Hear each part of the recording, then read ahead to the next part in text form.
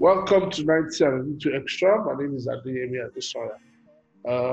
If you're out there, wherever you are in the world and you're listening to this, please stay safe.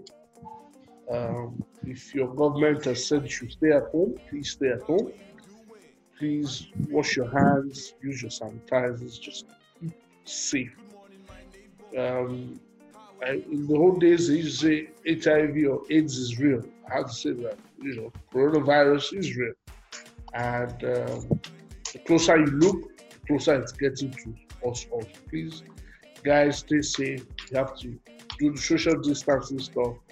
If you've been to the UK, you've been to the US, or you come in contact with anyone that's suspected to come in contact with somebody else, please, self-isolation is very, very important. Let's do that because these are very, very unusual times. So today on the podcast, I have a friend of the house, Steve Nwabueze. He's been on this podcast before when we discussed, contractual issues. He's a sports lawyer and what have you. So today, we're in unusual times. So we'll be discussing the evolving contractual issue that we'll be having with coronavirus. And in saying that, we also have to realize that virtually all the major leagues are suspended as we speak. So no football is going on across Europe and in other parts of the world. So what that means is that you have players who are under contract and they are more or less redundant. So welcome to the show, Steve. Good evening, Yemi. My pleasure once again. How are you doing? How are you coping with social distancing and what have you these Corona times? Yeah, you can say that again. I'm fine. I'm just trying to adhere strictly to the protocols, making sure I don't stay so close to anybody around me, making sure I don't involve myself in any form of handshakes with anybody, and above all, washing my hands frequently. Yeah. Yes. We had to stop. I run a football school on Saturdays for kids. We had to stop that last week once we heard that the numbers were really going up. It's unfortunate, but we just have to try and stay safe. So, since we are talking about coronavirus, the sports world is on pause. It's on lockdown. Yeah. So I was reading. It's on lockdown. Okay.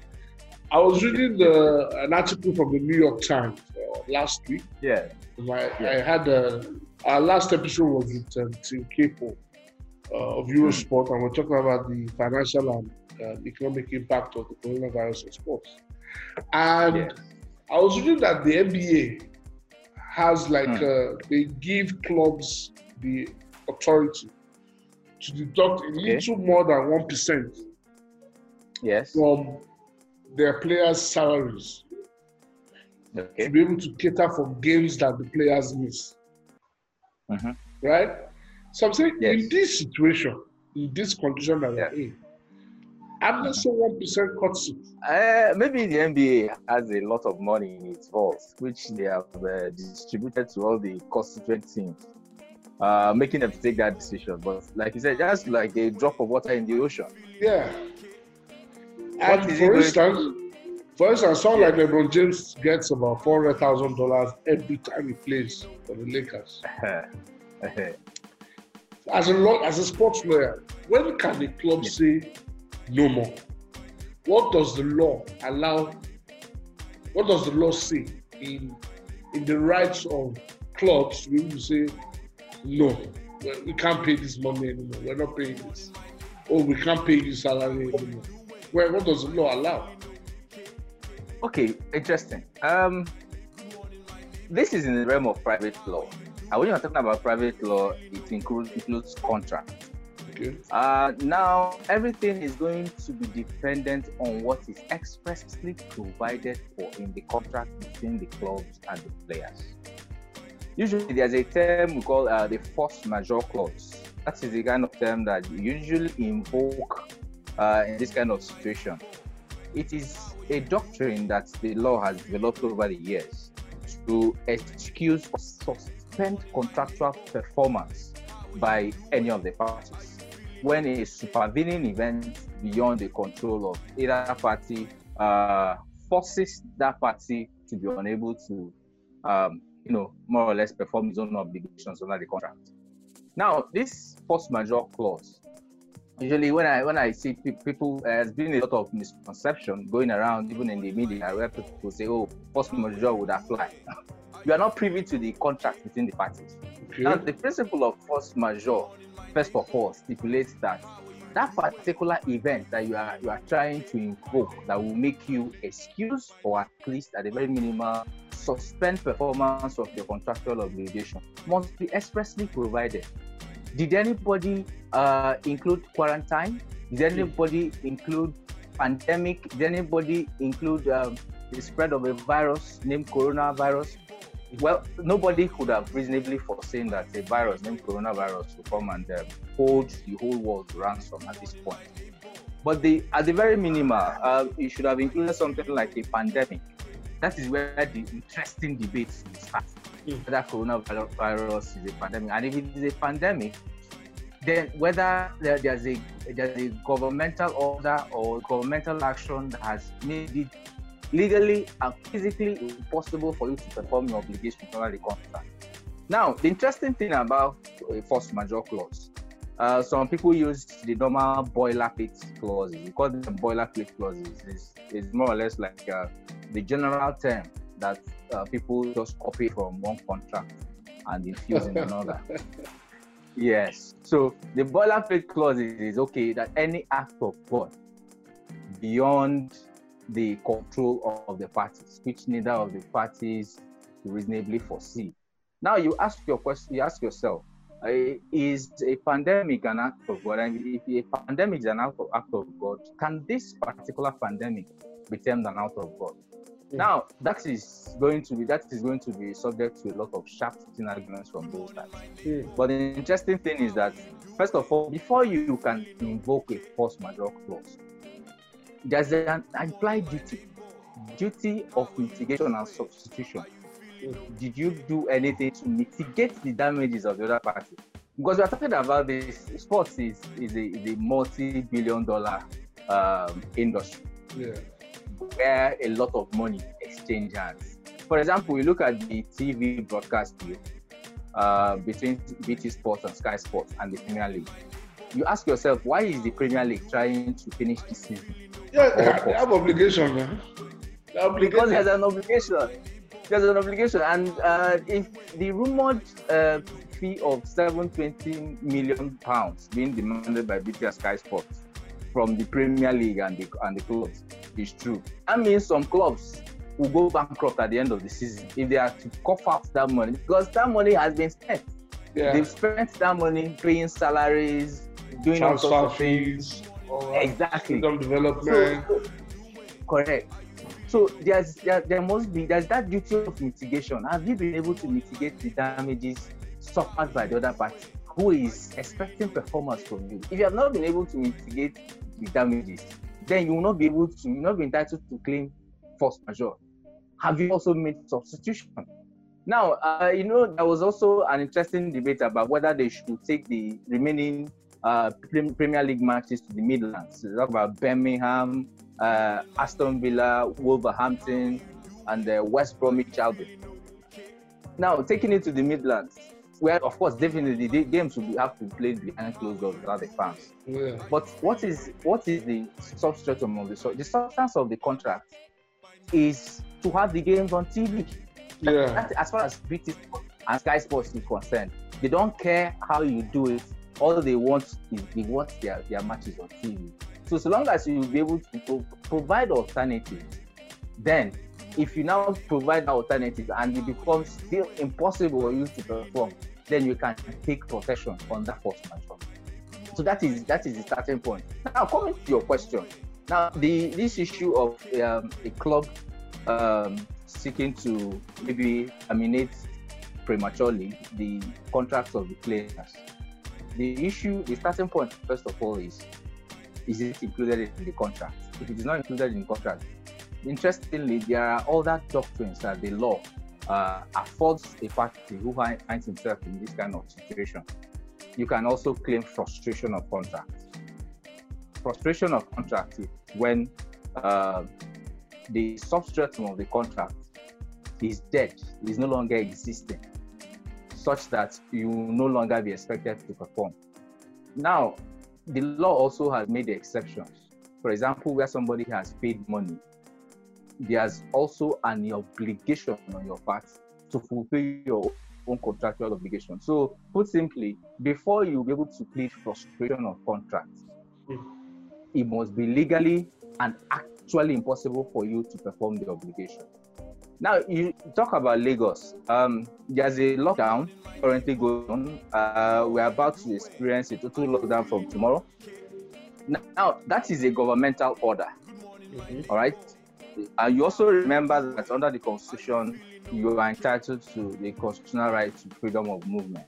Yes. Before that order can be justified, there must be some form of legislative enactment. I'm surprised that the Lagos State House of Assembly has not deemed it fit to sit in this period.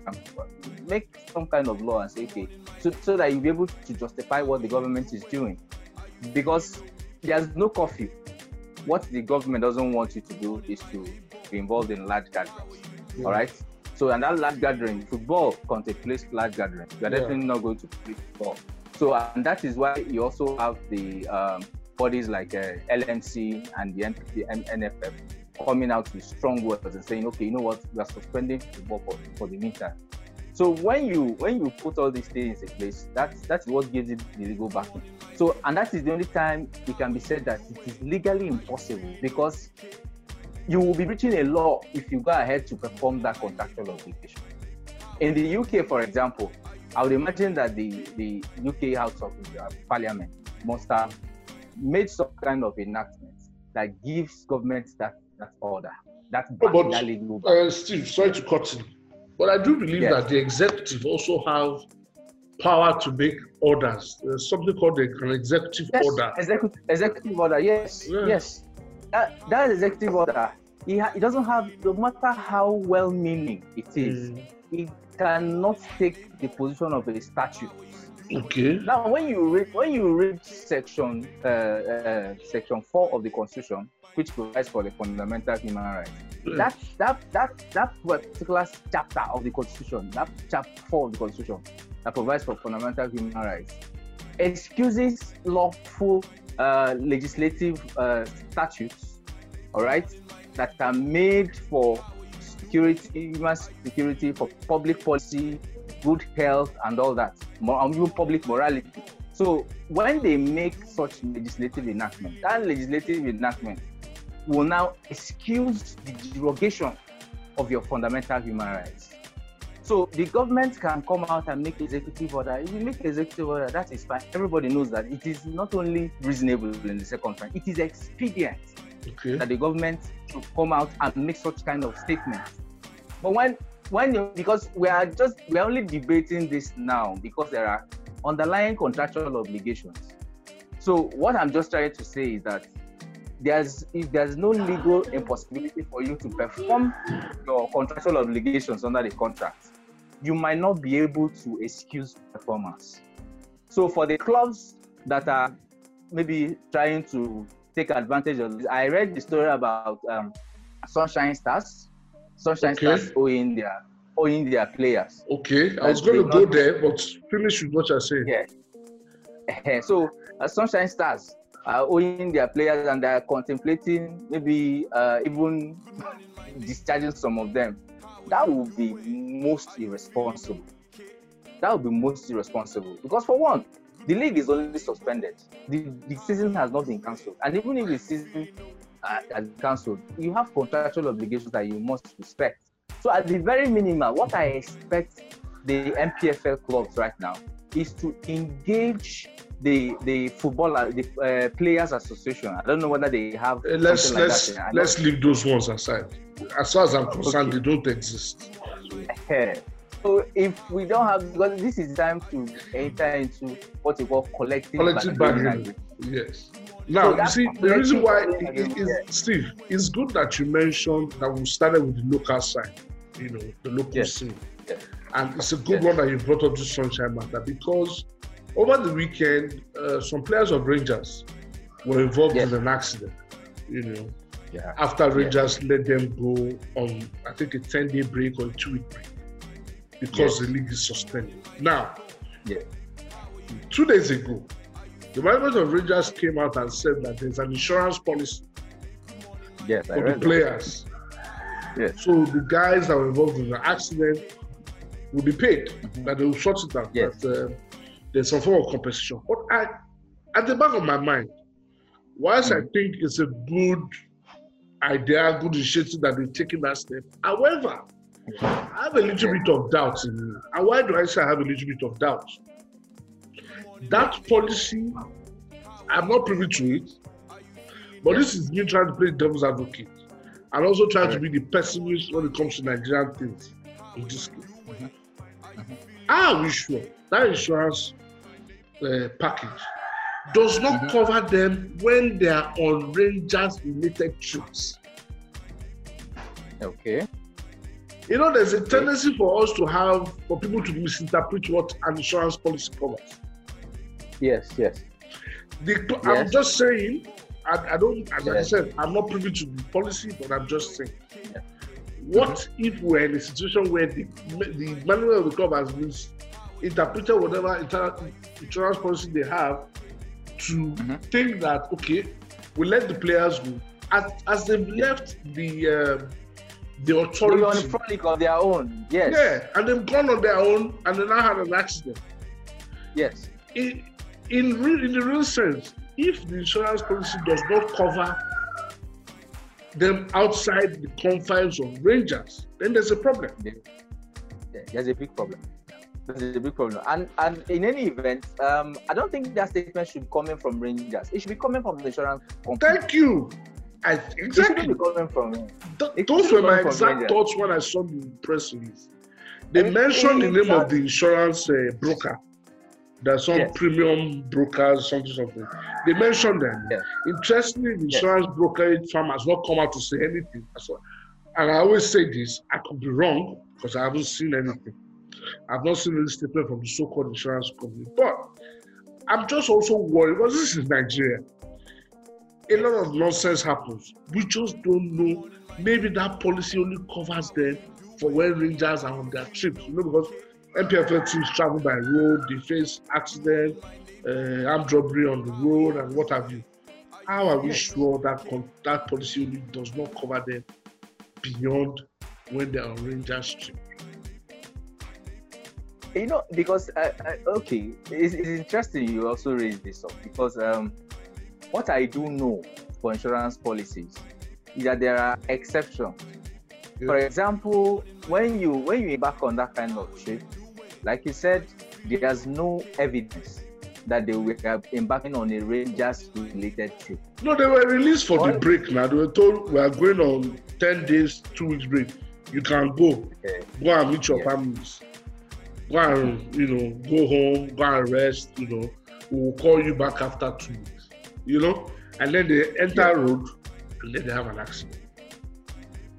You get? So yes, because the insurance companies, that from my own little knowledge of insurance laws and policies and how they operate in this part of the world, they find the flimsiest exactly. Not to pay.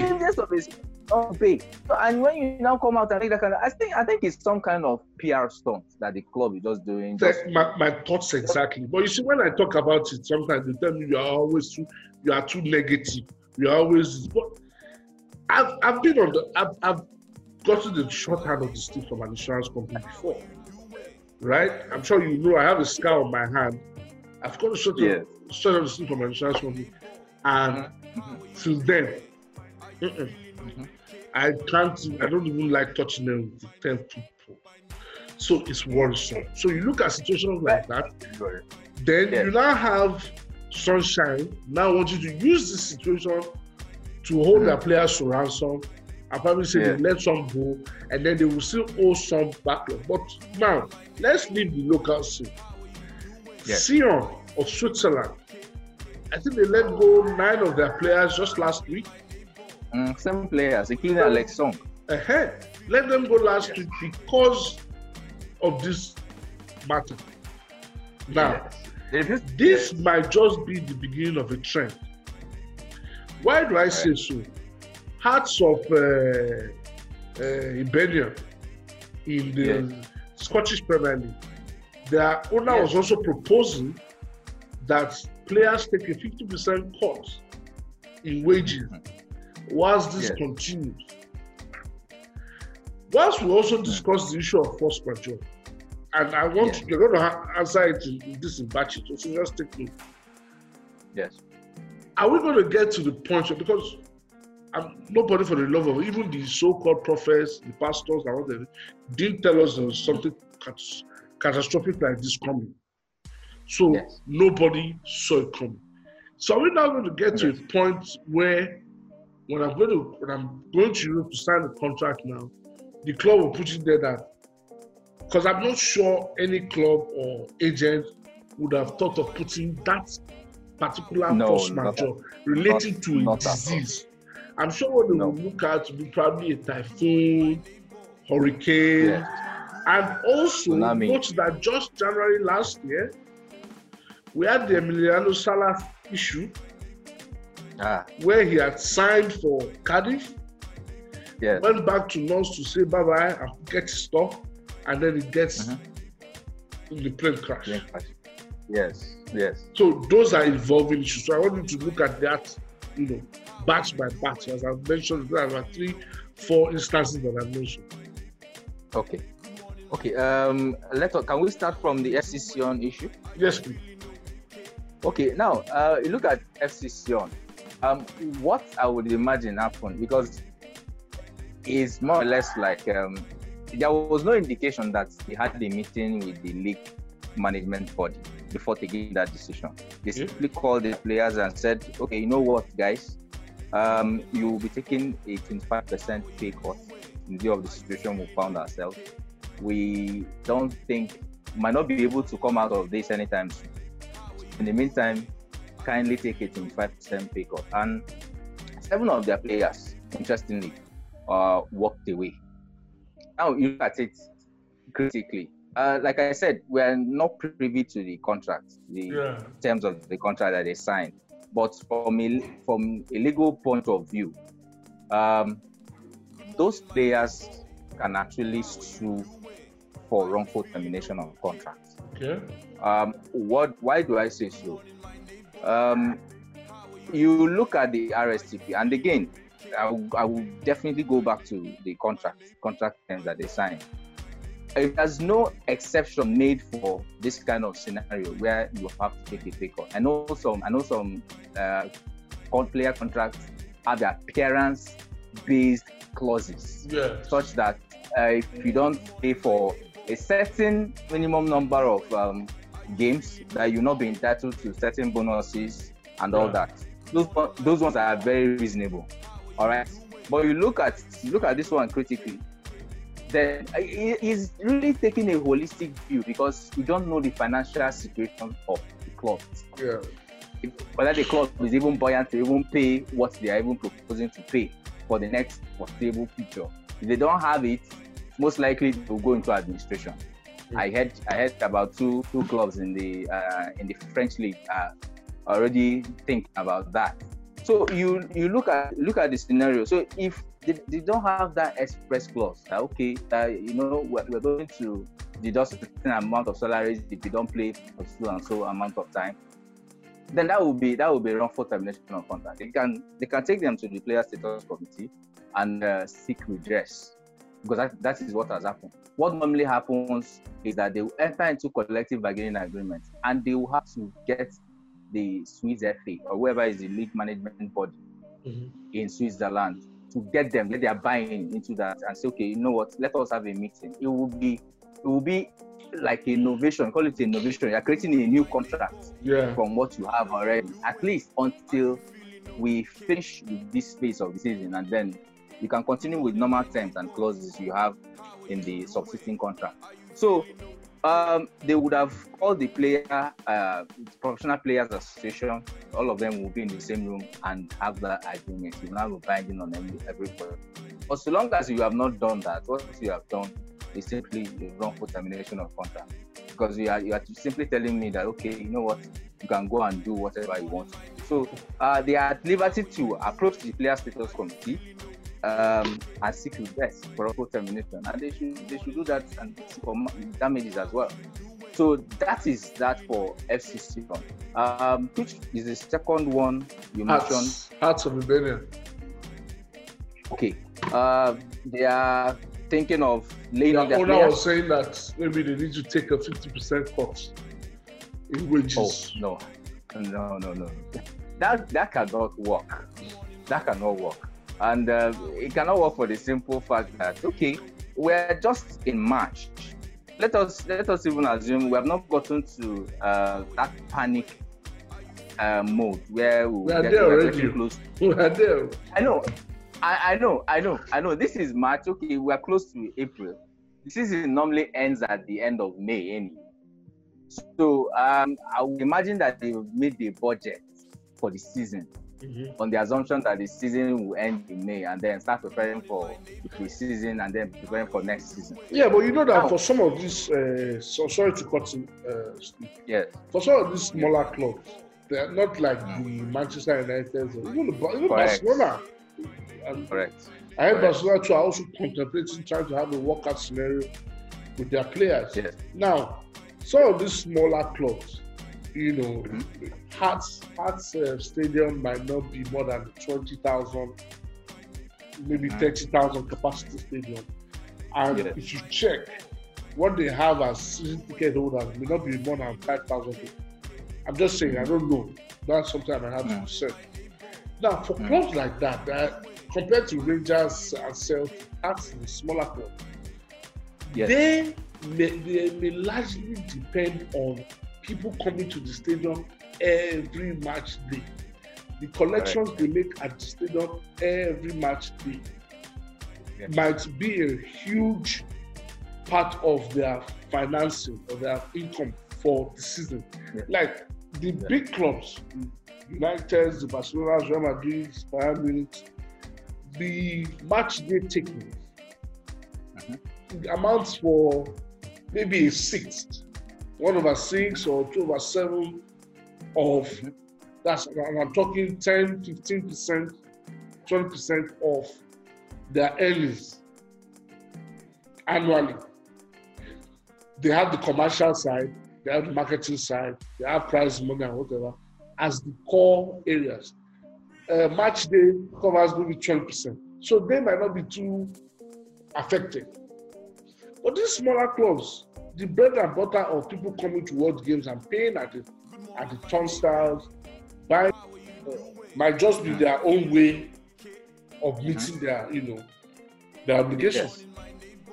Yes. Okay. Now, that is you sounding like the devil's advocate here. All right, which is the reasonable thing to do, really. The clubs, like you mentioned, most of these big clubs, the big five or the big six in England, most of them depend on lucrative share sponsorship deals anyway, and all sorts of deals, commercial sponsorship deals with their various sponsors.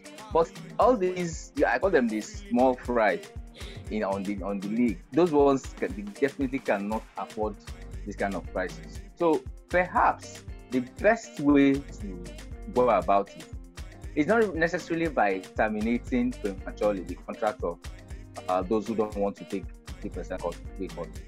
I expect them to approach the Scottish FA or whoever is the head of the league management body, approach them and try to see how they can come under the same roof and find a solution to this crisis. Because even the meager broadcast sponsor, the TV broadcast deals that they get, because they do collective TV broadcast, where all the clubs come together, sell the broadcast rights to the league management body, like you have the Premier League in England, who who administers it on behalf of clubs, they can approach them and say, okay, you know what, this is the situation we found ourselves. We are no longer able to pay salaries. And again, it's not just the players. We talk about the match staff. Yeah. Those ones are even out of work now. They're out of work. They're only paid, most of them are only paid when they work. They are more contractual, casual staff, more or less. Yes. So that is the best way to go about it. Interestingly, in Nigeria, under the Labour Act, you have what is called the redundancy provision. I think under Section 10 of the Labour Act, where a company can declare redundancy. All right. Yes. Now, what is the primary purpose of engaging players to come and play for a football, represent a football club? It's just to go out there on the field and represent the interest of the club, play, entertain the fans, and ultimately make revenue for the club. Now, you have not done that for about 3-4 odd weeks now, and then you want to continue earning your salary. Now, the law doesn't allow that kind of situation. At that point, the club can say, you know what, we are laying off some people. I know people will come out. Now, on the basis that you have not performed, you are not performing your own obligations. Not all of anybody is making any. No fault of mine. So you know what I think should happen. You know what I think should happen. I think I do not like the silence from FIFA. Yes. On cases like this, I don't like the silence. I think that they need to make a policy statement whereby they're telling everybody, you know what, just calm down, right? Calm down. We know the situation is dire, but we will do X, Y, Z. What I expect FIFA and UEFA, because they're the two biggest footballing bodies, I expect them to create some form of intervention fund or subsidy for the smaller clubs. For the clubs in League 1, League 2, Conference, the really smaller clubs. Leave the big boys, they'll be fine. Create some form of intervention fund for them that is a bit of a stimulus plan. That, okay, if this crisis goes beyond me, right? Mm-hmm. Because for most of these guys, the governing bodies have access to their financials. Yes. For your the guys in Europe, they have access to their for their FFP and all that, so they can tell if you are suffering. So create a bit of a stimulus plan. And you say, okay, if this issue goes beyond May 30th, each club can access XYZ amount from this pool, right? I know it's hard because they also are suffering because, hey, they also have obligation to sponsors. But it's important and critical for them to come out with a policy statement saying contracts as they are today should not be tampered with or terminated till we are able to find a solution or get headway with when football will resume. That's one. Two, I would expect that the clubs as well should be having conversations with the PFA. Like in England, they have the PFA, the Players Football Association. Yes. In other countries, they also have FIFA Pro globally. Start having conversations with FIFA Pro and telling people, look, your members, we know we're entitled to pay them. But they also need to realize that if this matter goes beyond so and so, we might not be able to meet our obligations to them.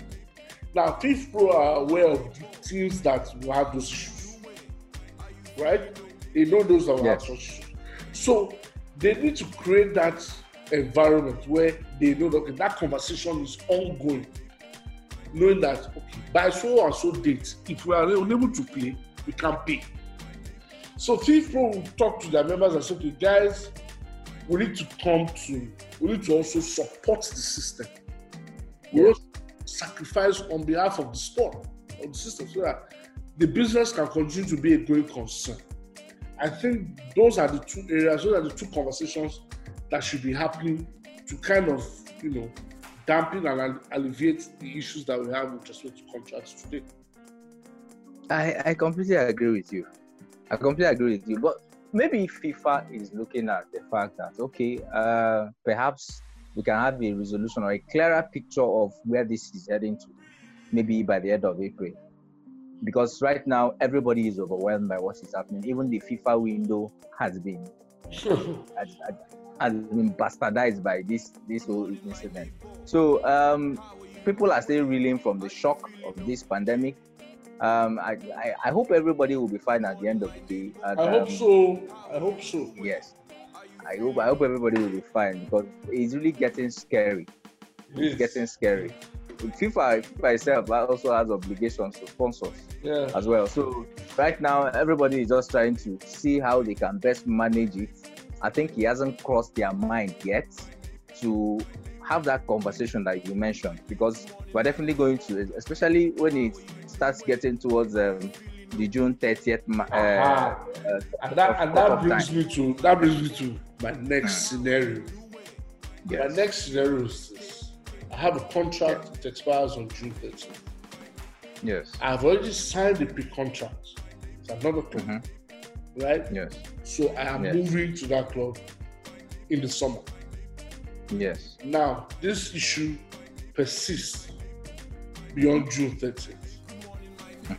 As a player, am I one obligated to hop and leave, especially whether the season has not been completed because of what is going on? That's one. Two, as the employer, as the club, can I hold the player to ransom and say, no, for whatever reason, you can't leave because you didn't play, the latter part of your contract was not executed by you providing the service. Three, can the clubs sit with the players and say, you know what, we know that you signed a pre-contract with another club, so they have like a three-way conversation. The current employer, the soon-to-be employer, the player, and the representatives, and say, okay, look, soon-to-be employer, the league season, because of what has happened, will end by July 31st or August 31st or August 30th or whatever. Please, we will compensate you. This is hypothetical.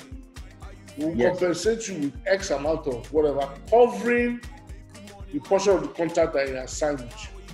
That's one. Two, player, we will pay you an appearance fee. Or we will still pay your standing salary. We exist that up until the season ends. Yeah. You get that? Or we'll pay you the new salary, this is or the new salary you have agreed with your new employers. And then us and the new employers will know how we do, in banking they call it corporate adjustment. We know how we sort ourselves out. Is that something that we should be looking at or expecting soon? We are getting to that end of the conversation, and let me tell you why. Was it Hakim Ziyech? Is a perfect example. Yeah, the dude that moved from Ajax to Chelsea. But it's a perfect scenario you have created, and I completely agree with all the possibilities that you have raised. But again, that conversation will have to go beyond the three parties. Okay. And let me tell you why. Because FIFA has made a regulation that, okay, from June 30, your contract should end by June 30. So FIFA has to kind of grant a waiver for teams that have entered into such pre-contracts. Because they are still pre-contracts. The player has not undergone a medical. Okay. He has not signed a contract with the other club. What you have is more or less a gentleman's agreement that, okay, yes, for this fee, I am taking this player for XYZ amount of years. And he's going to start playing for me from July 1. He'll officially becomes a player from July 1.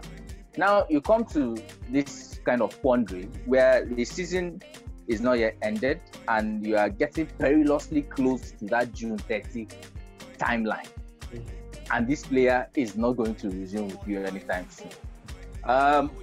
The wise thing for them to do come together, and this is also where policy considerations come in, because FIFA needs to make that intervention Exactly. sooner rather than later, before it metamorphoses into a fractious litigation that nobody wants. Yeah. Because the buying club will be desirous of having their own player. Because what it simply means is that Chelsea will have to call him, register him, and play the remainder of the season. So it's such an anomalous situation that nobody doesn't want to imagine. Now, what will the other clubs? Because technically, the window is not yet outside the window. Yes, exactly. So FIFA has to make that policy statement by coming out to say, okay, for those who have give exceptions or waivers to such clubs who have entered into such a contract arrangement. Then, in addition to that, the two clubs can come together and say, okay, you know what we are going to do? I know this player is supposed to resume with you from July 1, but for the period that he remains with us, we are going to be paying the salaries.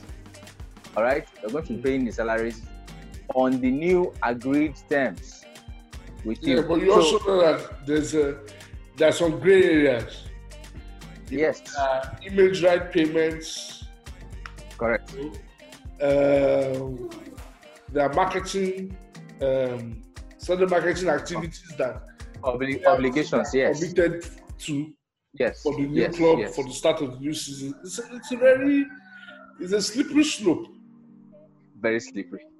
Very slippery. I'm actually hoping that FIFA would intervene soon. I really think they need to make a statement, even if it's just to calm everybody down. Calmness. Yes. And we're talking about contracts. Let me give you another scenario. I'm a footballer and I am signed to a particular agent. Yes. And my representation contract is supposed to end June 30th. Okay. And I want to move on. Right? But I'm still playing, I'm still playing for this same club. And the guy says, "Okay, you can't go because the contract, I've not enjoyed because note in certain representation arrangements, right? Mm-hmm. The agent is paid from the guy's from the player's salary. Yes. So now let's look at the scenario where, for some reason, the club is able to stop paying salary because they're not earning. So in essence, the agent itself is not earning. So come June 30th, the agent can say, "Okay, you can't go now. I've not earned full value for the time that I've represented you." Okay.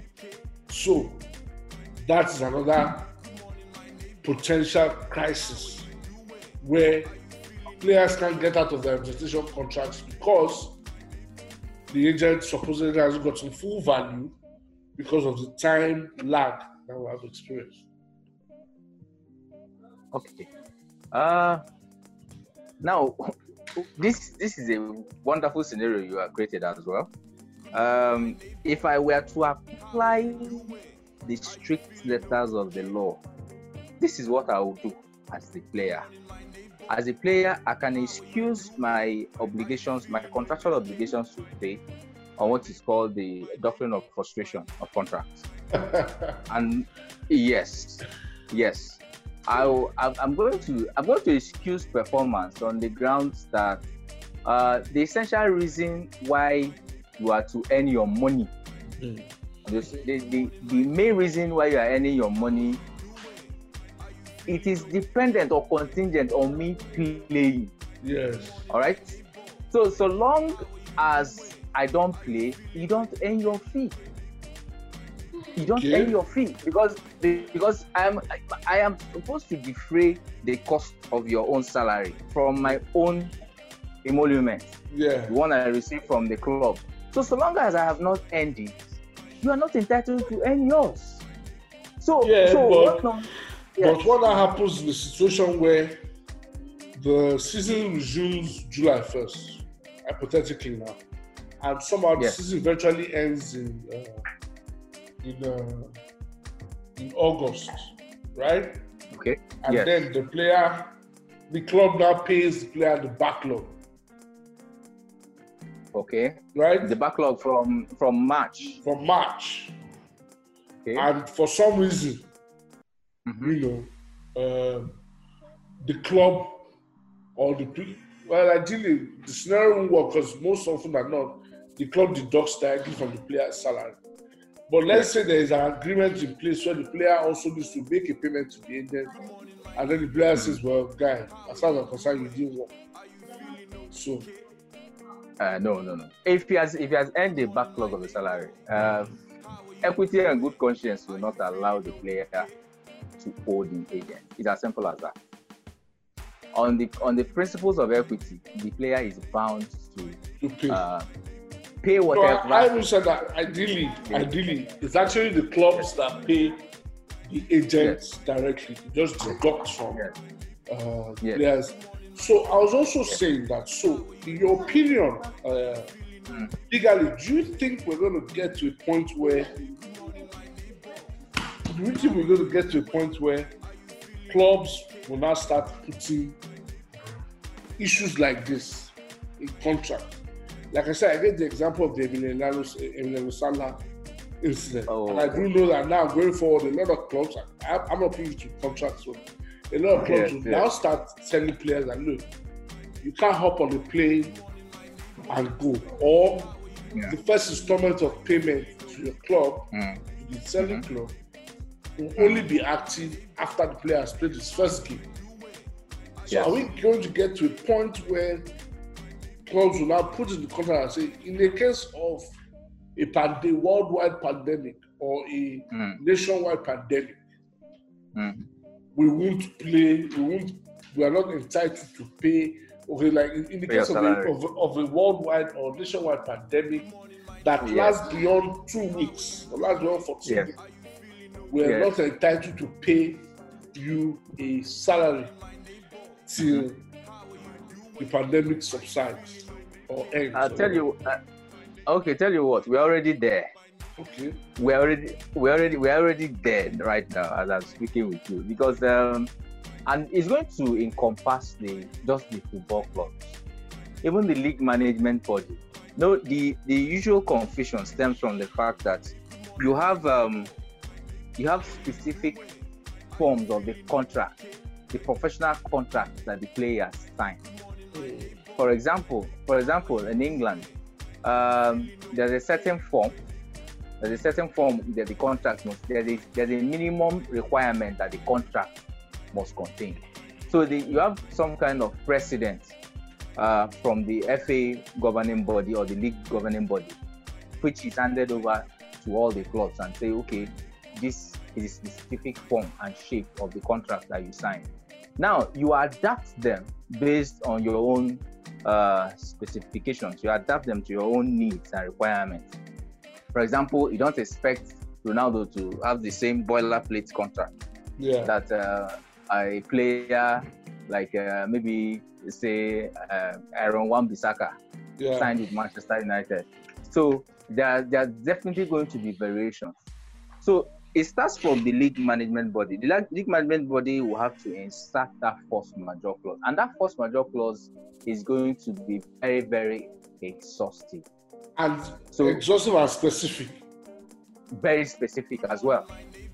Very specific. And it doesn't go beyond that.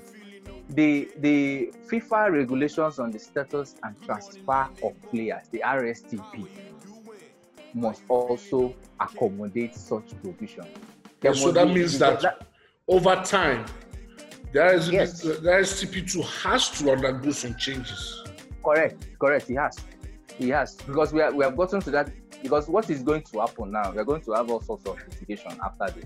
Yeah. There will be all sorts of confusion. So to bring order and clarity to this issue, FIFA has to step up and make a policy statement and say, okay, you know what, going forward, for whatever reason, for whatever unforeseen reason, if the football season is paused for maybe 1 month or thereabouts, that players, or let's have more than 1 month, players should not earn their salary. It's as simple as that. Or if they're going to earn their salary, maybe a certain percentage will be paid to the players until maybe if it stretches on to the second month or third month, the players should naturally not earn their salaries, because it's stretching the smaller clubs. Some of them might go into administration at the end of this exercise. No one knows how long this pandemic is going to last. So to bring reprieve to such clubs, there has to be some kind of policy statement from the top saying, okay, this is the guide, because the RSTP is like the Bible of the and the clubs. That is what they look at when such issues occur, and there's nowhere in the RSTP. The RSTP says if a player is injured, that you must continue paying his salaries for 12 months. So you cannot terminate unless for sporting just cause. The player who has made less than 10% appearance for the season is obligated to stand up and say, okay, I have not played for up to 10 matches in the season. Please let me go. I have an offer somewhere. Allow me to go.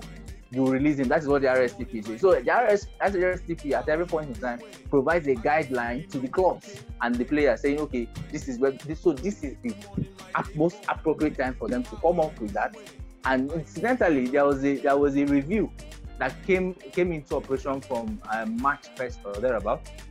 So yes, so some of these changes also will take effect from August. I'm going to take a look at that.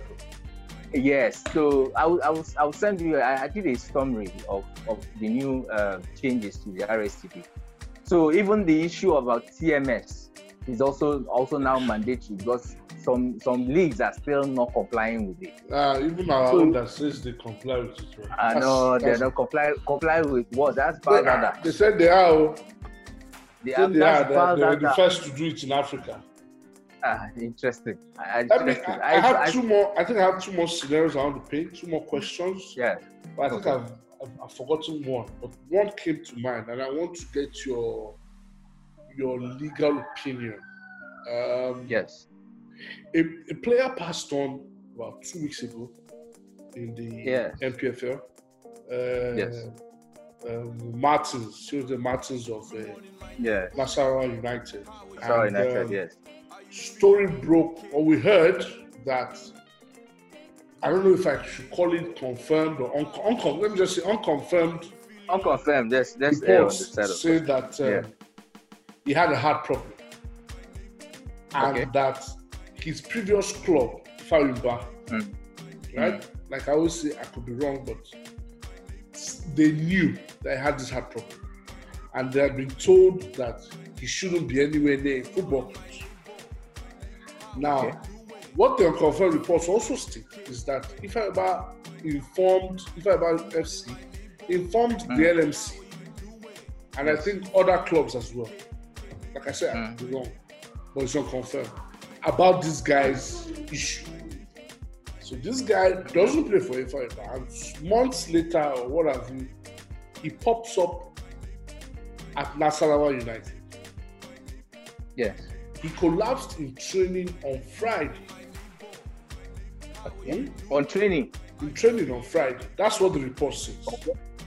Okay. He collapsed in training on Friday, and then on Sunday, he's dressed and he plays the match, and then eventually loses his life. Now my question is this: if these reports are true, without a shadow of doubt, Nasarawa United are culpable. Now, I do not know if they have any insurance policy to cover the boy. But if they did have an insurance policy to cover the boy, I doubt the insurance company would pay. Because it has a heart problem. Right? Now, my question is this. The family of that boy, can they put together a class action suit against Nasarawa United and the LMC for gross negligence, knowing that this boy had this ailment?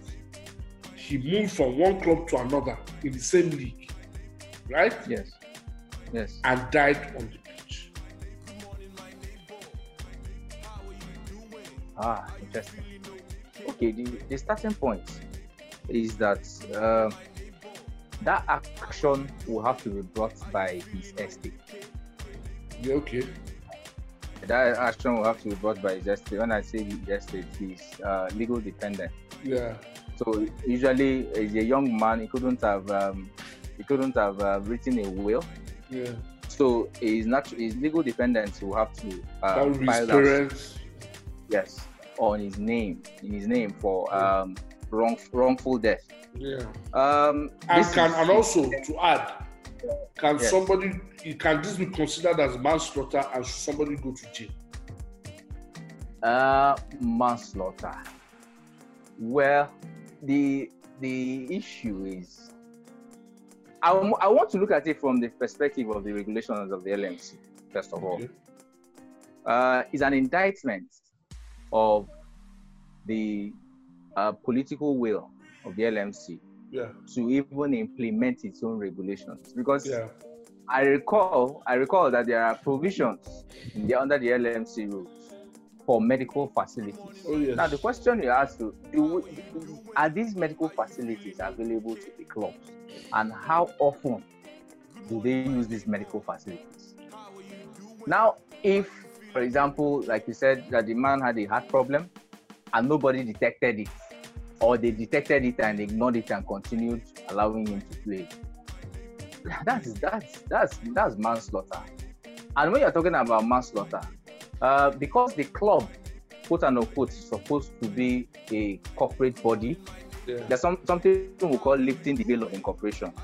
Okay. In law, the company is different from the owner. Yeah. So, but where certain atrocities or fraud is perpetrated, the corporate veil of the company will be lifted to find those behind the company.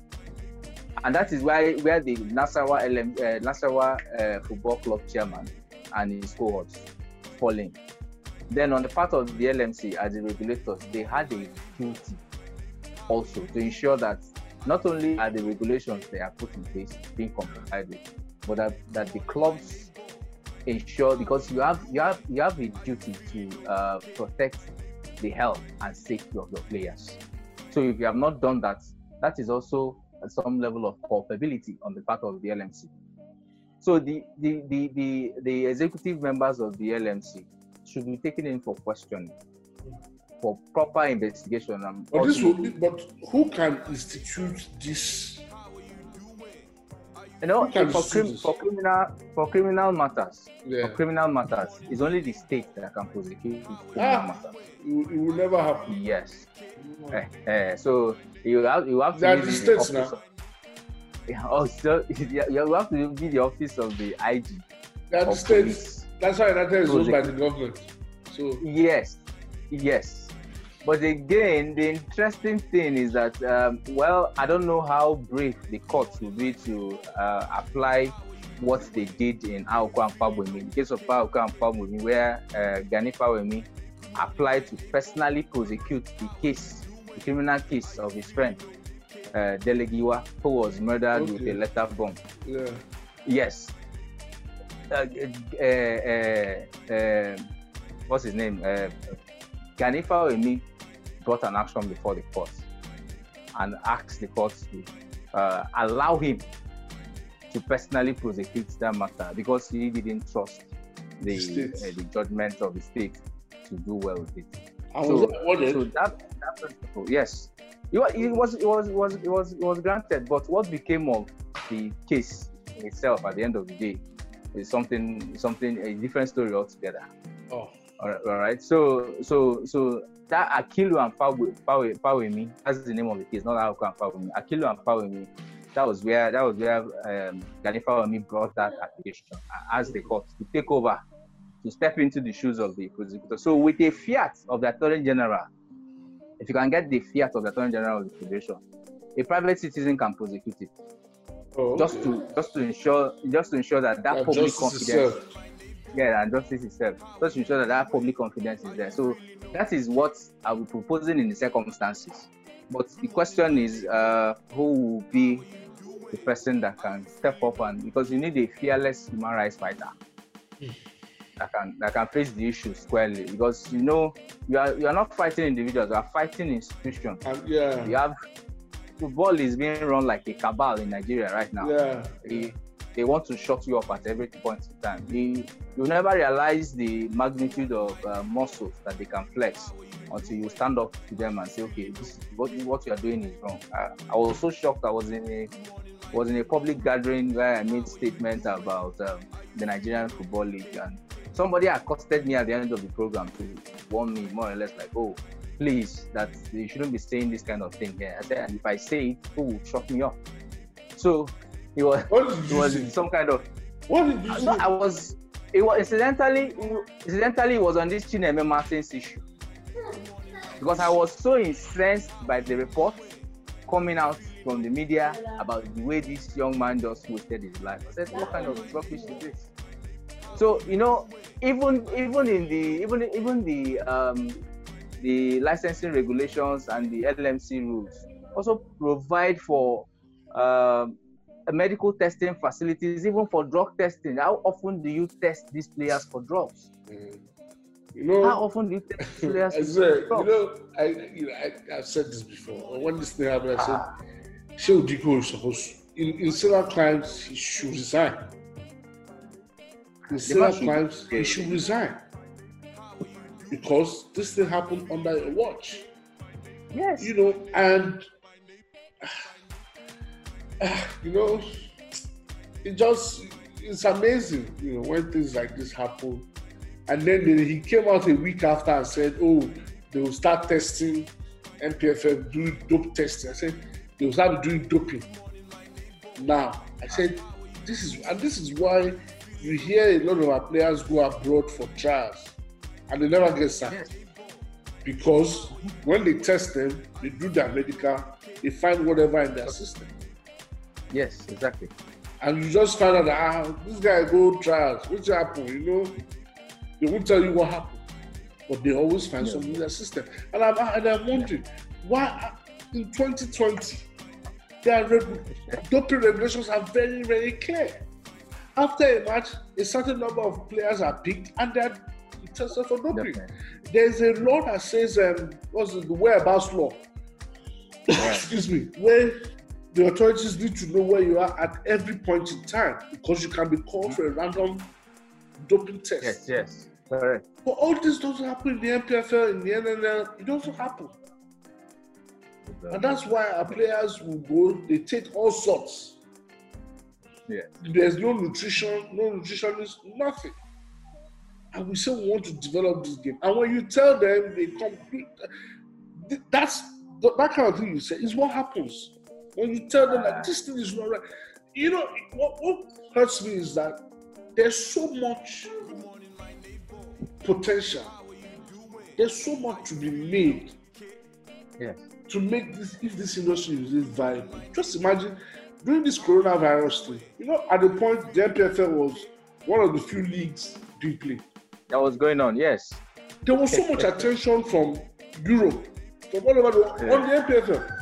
And the funny thing, the damn thing is not on TV. But they were following the league. People that played sports betting, Europeans, all of them, playing our NPFL games, talking about it. I follow different tipsters on social media. They're talking about it. Oh, lobby to stars are very good at home. And I'm like, this was a really good opportunity. That window of 3-4 weeks that we had, that made so much.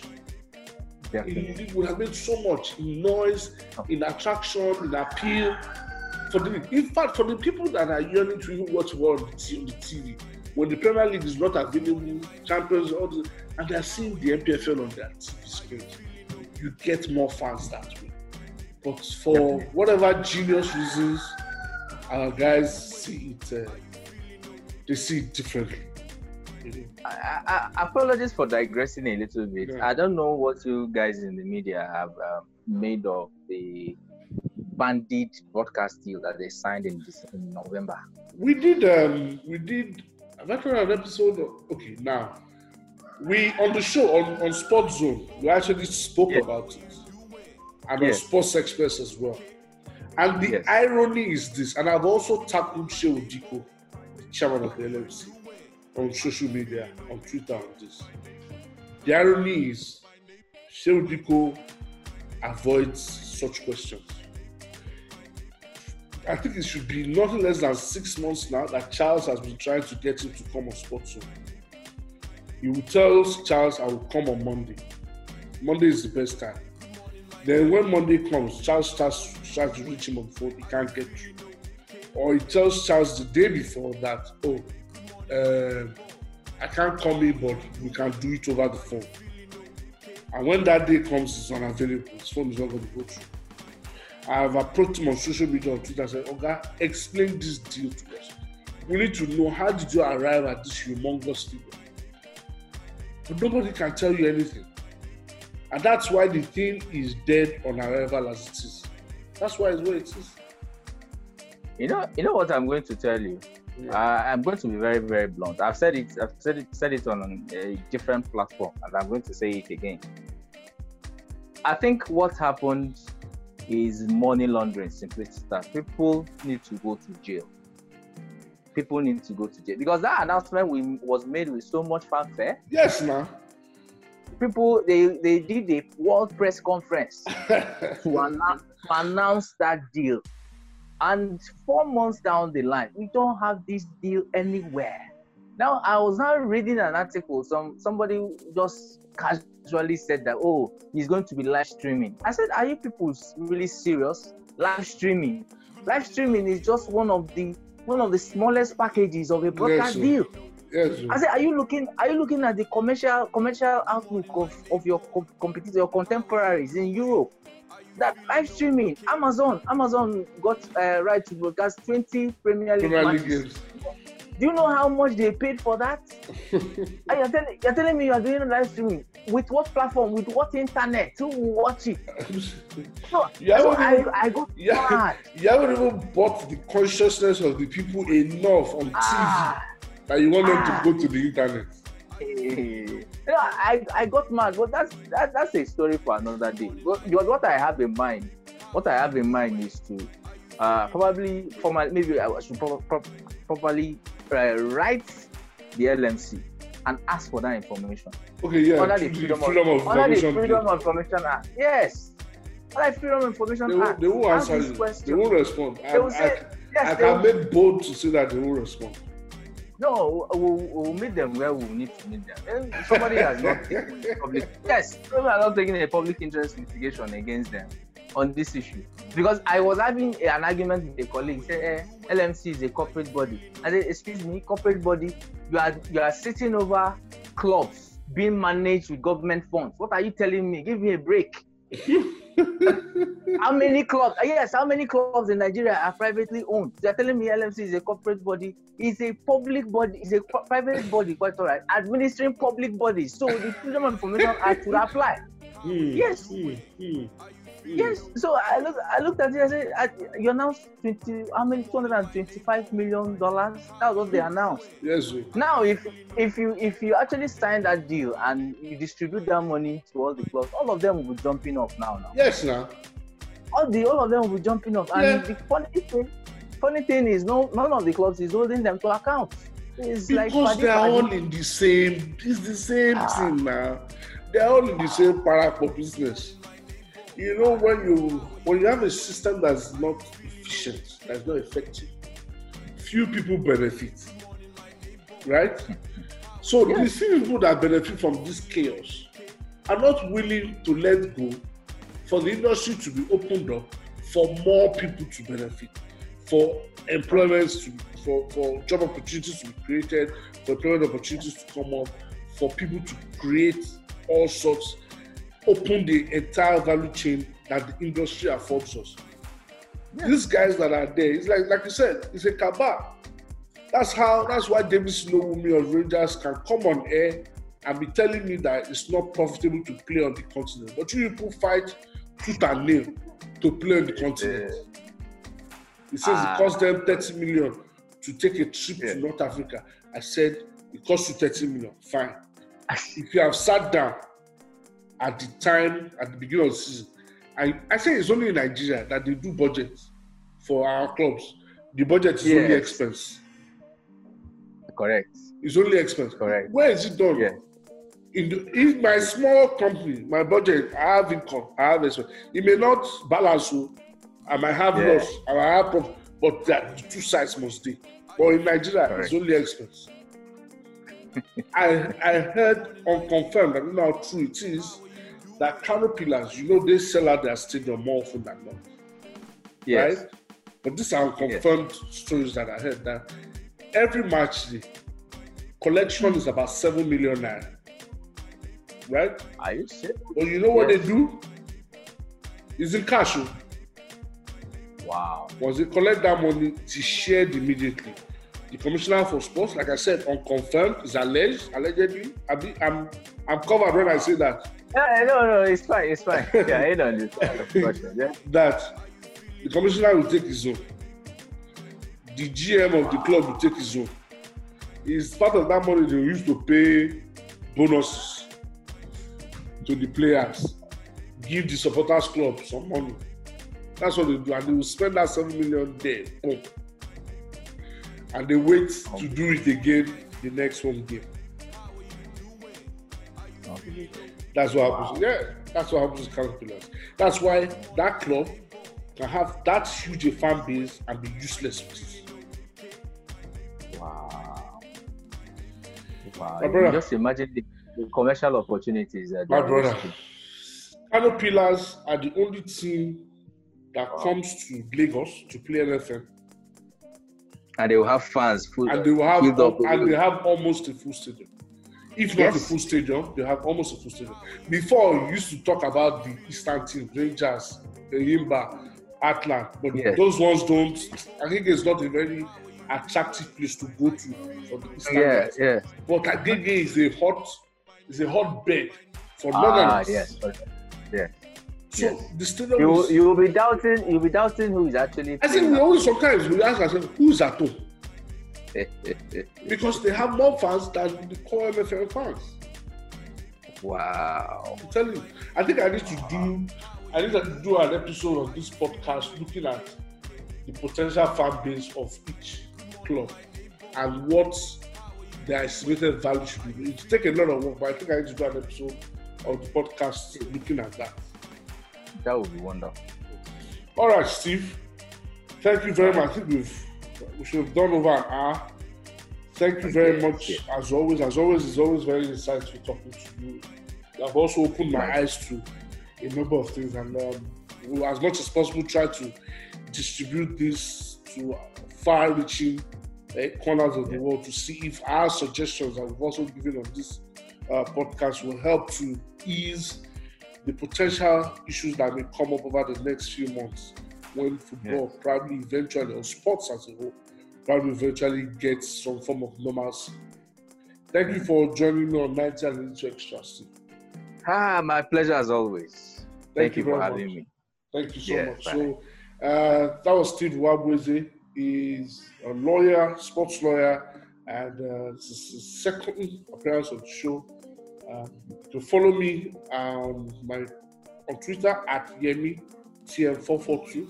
Follow the podcast at 90 and Extra. You can follow Steve at Kaiser747, right? Yes. At Kaiser747. Thank you for joining me. It was a pleasure bringing this to you.